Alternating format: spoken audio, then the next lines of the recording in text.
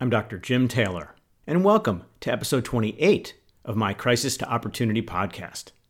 This episode is the last of 4 in which I explore with you the importance of mindset in how you respond to a crisis. The topic for this episode is comfort to risk. We as humans are wired for comfort. In primordial times, comfort was equated with survival. Whether it was fear, exhaustion, or pain, any discomfort triggered our primitive brain to ensure that we acted to return to that comfort. Not surprisingly then, it's natural for us to seek out safety, security, and comfort when confronted with the uncertainty and threat of a crisis in modern times. This is our attempt to regain a sense of equilibrium and minimize the impact of the crisis on us. From the writer Roy T. Bennett, it's only after you've stepped outside of your comfort zone that you begin to grow, change, and transform. Yet, no matter how instinctive a reaction it might be, is seeking comfort in the face of a modern-day crisis really the best way to respond? I would suggest not likely. Whereas returning to the status quo was the goal during our caveperson days, today's crises rarely allow us to return to normalcy in the short term. Now, I'm not suggesting that you take irresponsible risks that have a better chance of increasing the severity of the crisis. Instead, it's important to take appropriate risks that may improve the outcome of the crisis. These risks are important because crises cause you to confront a situation that is out of the norm and outside of your comfort zone. Therefore, seeking comfort by staying within the norms of your regular life may very well be ineffective in finding a resolution. Let's first explore comfort more deeply. We all seek comfort because, well, it's comfortable and it feels good. Comfort tells us that we're safe and secure. We find comfort both within and outside of ourselves. As I've discussed previously, we do what we can to make our lives as stable as possible. Externally, we seek a life that's familiar, predictable, and controllable. We establish daily habits and routines, spend time with the same people, and engage in activities that provide us with maximum comfort. Internally, we do our best to maintain a psychological and emotional equilibrium that fosters our comfort. We think agreeable thoughts, do things that generate enjoyable emotions, eat aptly named quote-unquote comfort food, and do meditation, yoga, and different types of exercise that promote physical relaxation. In this stability, we find comfort. Yet, too much comfort creates inertia, stagnation, and inflexibility. Our ability to think on our feet and be agile declines. With excessive comfort, we become attached to pleasant thoughts and emotions and lose touch with our ability to positively respond to the unpleasant internal machinations that are an inevitable part of life. We also lose our ability to be resilient and to adjust to the ever-changing world of the 20th century. Developing new skills, thinking flexibly, and adjusting to circumstances requires growth. In order to grow, you must do things differently. This means you must get out of your comfort zone. Therefore, without discomfort, there can be no growth. In addition, avoiding discomfort leaves you ill-equipped for the massive discomfort you will feel when a crisis strikes. From a Chinese proverb, pearls don't lie in the shoreline. If you want one, you must dive for it. Despite the urging of millions of years of evolution, I would suggest that acting or not acting to stay comfortable is not a productive aspiration because crises are naturally disruptive and uncomfortable. Although yes, some degree of stability can be regained during a crisis, the reality is that complete comfort during a crisis is neither possible nor advisable. As the saying goes, desperate times call for desperate measures. And in the case of a crisis, those measures meaning having the willingness to make yourself uncomfortable and to take suitable risks. Now let's explore risk in more depth. Let me preface this discussion of risk by saying that I'm not suggesting that you take ill-advised risks. These include things like gambling with your retirement money in the hope of getting snake eyes, or quitting your job when you have no prospects for finding a new job and no rainy day fund. I also don't mean taking risks for which you're unprepared, you have little chance for success, or the consequences of failure are dire. That's not taking risks. That's being stupid. The dictionary defines risk as a situation in which you expose yourself to danger. Back in primitive times, our ancestors were at physical risk from rival tribes, predatory animals, starvation, and disease simply because they were alive.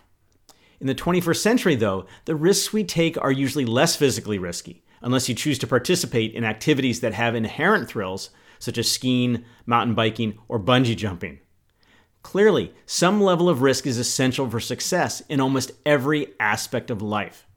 A few examples include attempting to win an Olympic gold medal, starting a tech company, or simply telling someone, "I love you."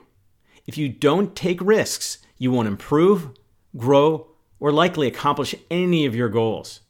And taking some risks are often necessary to achieve a satisfactory resolution to a crisis. From the motivational speaker and writer Dennis Waitley, life is inherently risky. There's only one big risk you should avoid at all costs, and that is the risk of doing nothing. So the question is, to risk or not to risk? Hopefully, I've convinced you of the necessity of taking reasonable risks in response to a crisis. When your world has been rocked by a crisis, deciding to take risks is a simple but not easy choice. It's a simple choice because most of us would rather take risks and give ourselves a chance of a positive resolution to a crisis over playing it safe and comfortable and leaving the outcome to chance. At the same time, it's not an easy choice because taking risks introduces us to the possibility of failure. As we know, no one likes to fail, particularly when so much is on the line in a crisis. It's also not easy because there are a variety of powerful psychological and emotional forces that hold you back from taking risks. Here are some of them. Fear of failure. You won't take a risk if you're afraid to fail. Fear of blame. You feel at fault for the crisis. Helplessness. You feel that you have no control over the crisis. Lack of confidence. You don't believe you're capable of taking the risk. And doubt. You don't believe that the risks will be rewarded. At the heart of risk-taking is the willingness to accept that it may not turn out as you hope, but the consequences of inaction are more likely to be greater than those of taking action. Additionally, risk-taking involves recognizing that you rarely end up worse off than you were before, even though a risk might not pay off. Also, the nature of risks means that there is a possibility of failure. At the same time, risk-taking also increases your chances of success. There's no reason not to take risks because there rarely is success with inaction.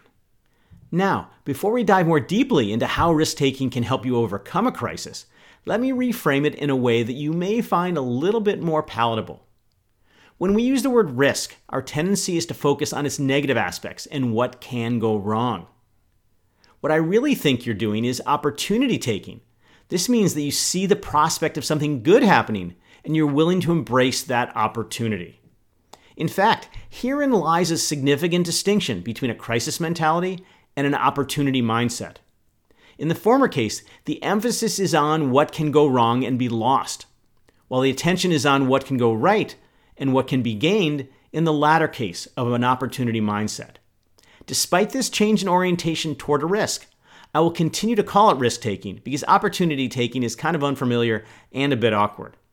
Plus, now that you have this new perspective, you'll be able to make the change mentally without having to see the words opportunity-taking. An unknown quote: "It's better to make errors of commission than errors of omission." I want you to think of risk-taking as a lifestyle choice. Risk-taking as a lifestyle choice is also a skill.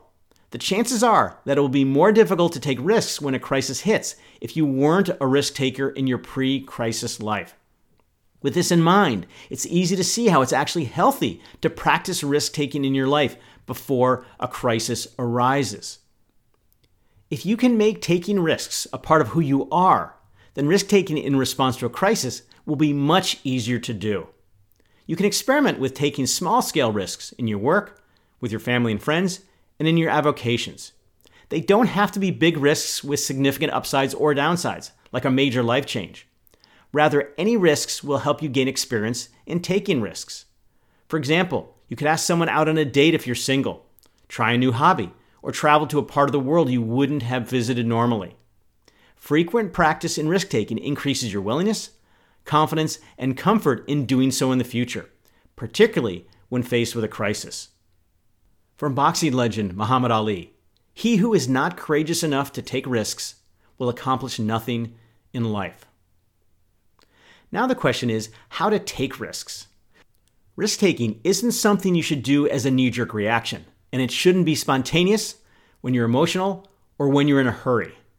Risks that you take under those conditions are usually driven by our primitive instincts, emotions, and reactions, and rarely end well because they tend to be misguided when confronting modern-day crises.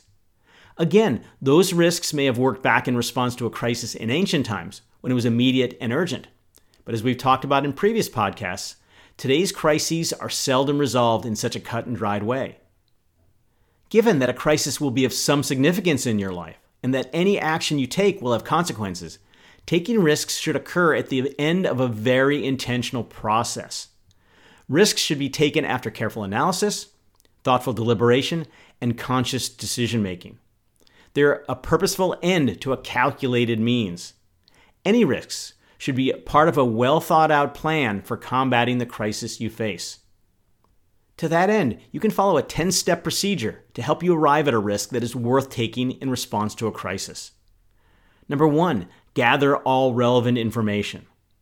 Number 2, identify all options. Number 3, list the benefits and costs of each option. Number 4, assess your capabilities and readiness. Number 5, weigh the likelihood of success. Number 6, consider the consequences of failure. Number 7, ask whether you're willing and capable of accepting those consequences of failure. Number 8, get feedback from others. Number 9, make a decision. And number 10, commit fully to the decision. Of course, you don't want to constantly take risks during a crisis. That would simply be adding unnecessary stress and discomfort to an already distressing experience. Depending on the immediacy and severity of the crisis, its probable cause, and the degree of control you have over its events, there's a time and a place for taking risks and for remaining prudent. From the American poet Ralph Waldo Emerson, don't be too timid and squeamish about your actions. All life is an experiment. The more experiments you make, the better. I would also suggest there's no time like the present to take risks. Now, admittedly, it never feels like the right time to take risks, particularly when a crisis occurs. And as I discussed earlier, there are risks to taking risks, and those risks may not be rewarded right away. In other words, risks can take time to reach fruition, and you may experience short-term setbacks along the way. Additionally, you may struggle at first after taking a risk. Your confidence may suffer, and you may actually question whether risk-taking is the right path. You might say to yourself, gosh, maybe I should just play it safe during these tough times. The problem is that the safety that may have worked when your life was normal may very well not work in a crisis, because crises aren't normal in any way, shape, or form. From the noted educator Margaret Spellings, if all you ever do is all you've ever done, then all you'll ever get is all you've ever got. And when it comes to a crisis, you don't want to get all you've ever got. Rather, your effort shouldn't be devoted to where you are now in the crisis, but to where you want to be at the conclusion of the crisis. As I've discussed previously in this podcast, the real risk of taking risks is that they may not be rewarded. The magnitude of the crisis and severity of its potential consequences can lead you to be overly focused on the costs and consequences of those risks. This fixation increases the chances that you will remain in a crisis mentality and even rely on a threat instinct that I described in a much earlier podcast, which drives you to protect yourself from the threat of the risk's failure. As a result, you become risk-averse and are less likely to take the risks that may actually facilitate a positive resolution to the crisis. Moreover, even if you do get yourself to take a risk that you deem reasonable and necessary, it may not pay off because you're unlikely to commit fully to it when you're feeling threatened. When you assume an opportunity mindset, you see taking appropriate risks as a challenge to pursue, not a threat to avoid.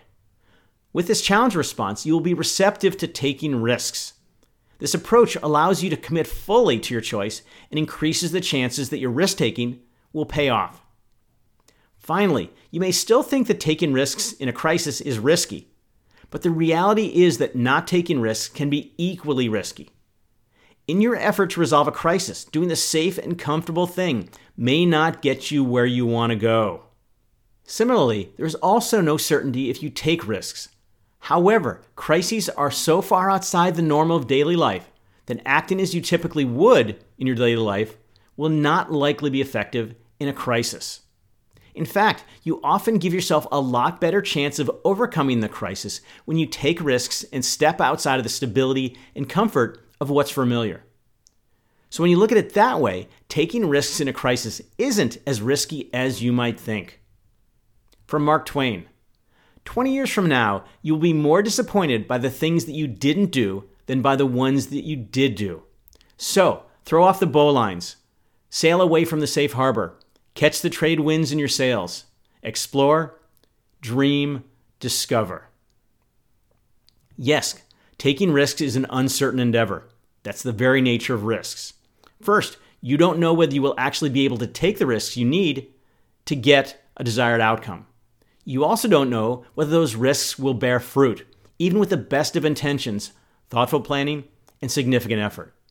No one, not even your family, friends, or experts related to the crisis, can foresee what will happen if you take a risk. So there's going to be a fear of the unknown. Can you take the risk, and will it pay off? Therefore, any risk you take must be a leap of faith because it's uncertain. A leap of faith involves taking action when there is little assurance or certainty that the desired outcome will occur. The leap of faith begins with the conviction that only by getting out of your comfort zone and taking risks will you have any chance of positively resolving a crisis. While this can be somewhat exciting, it can also be pretty darn scary. To help you fully understand the challenge of taking a leap of faith in a crisis, let me use an analogy from the film Indiana Jones and the Last Crusade. Indiana Jones is in search of the Holy Grail and is following a map that leads him along a treacherous path. Near the end of his journey, Jones comes to a seemingly bottomless chasm, across from which is the door to the Holy Grail. There's no apparent bridge across this abyss, yet the map shows a picture of a man stepping into the void and a message telling him to take a leap of faith that will enable Jones to traverse the gap. Mustering his courage and choosing to take an enormous risk, Jones takes that leap of faith. He jumps and finds that there is an invisible bridge that he can walk across to seize the Holy Grail. Against the direst of consequences if he was wrong, that is to say, plummeting to his death, Jones had the faith to choose the risky path that led him to the successful conclusion of his quest. Similarly, you must have the strength of your conviction and belief in the value of taking risks to take a leap of faith and discover your own Holy Grail, which in your case might be a positive resolution to your crisis. The leap of faith begins with an acknowledgement of the severity of the crisis and its potential consequences. You must then determine that inaction or a safe path forward is far riskier. The next step is to have faith that you can effect the necessary change in response to the crisis.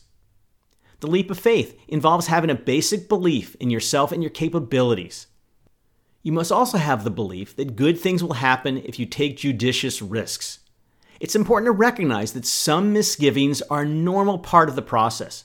You can never be 100% sure that things will work out the way you want.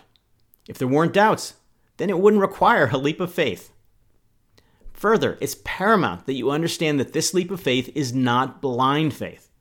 Rather, you take the time to respond to the crisis through risks that are informed by a lifetime of experience, knowledge, and skills, as well as extensive resources, such as family, friends, and other forms of support that you can use to bolster your efforts. From the American naturalist, John Burroughs, leap and the net will appear. I'm Dr. Jim Taylor, and thanks for listening to episode 28 of my Crisis to Opportunity podcast. And be on the lookout for episode 29 in the near future.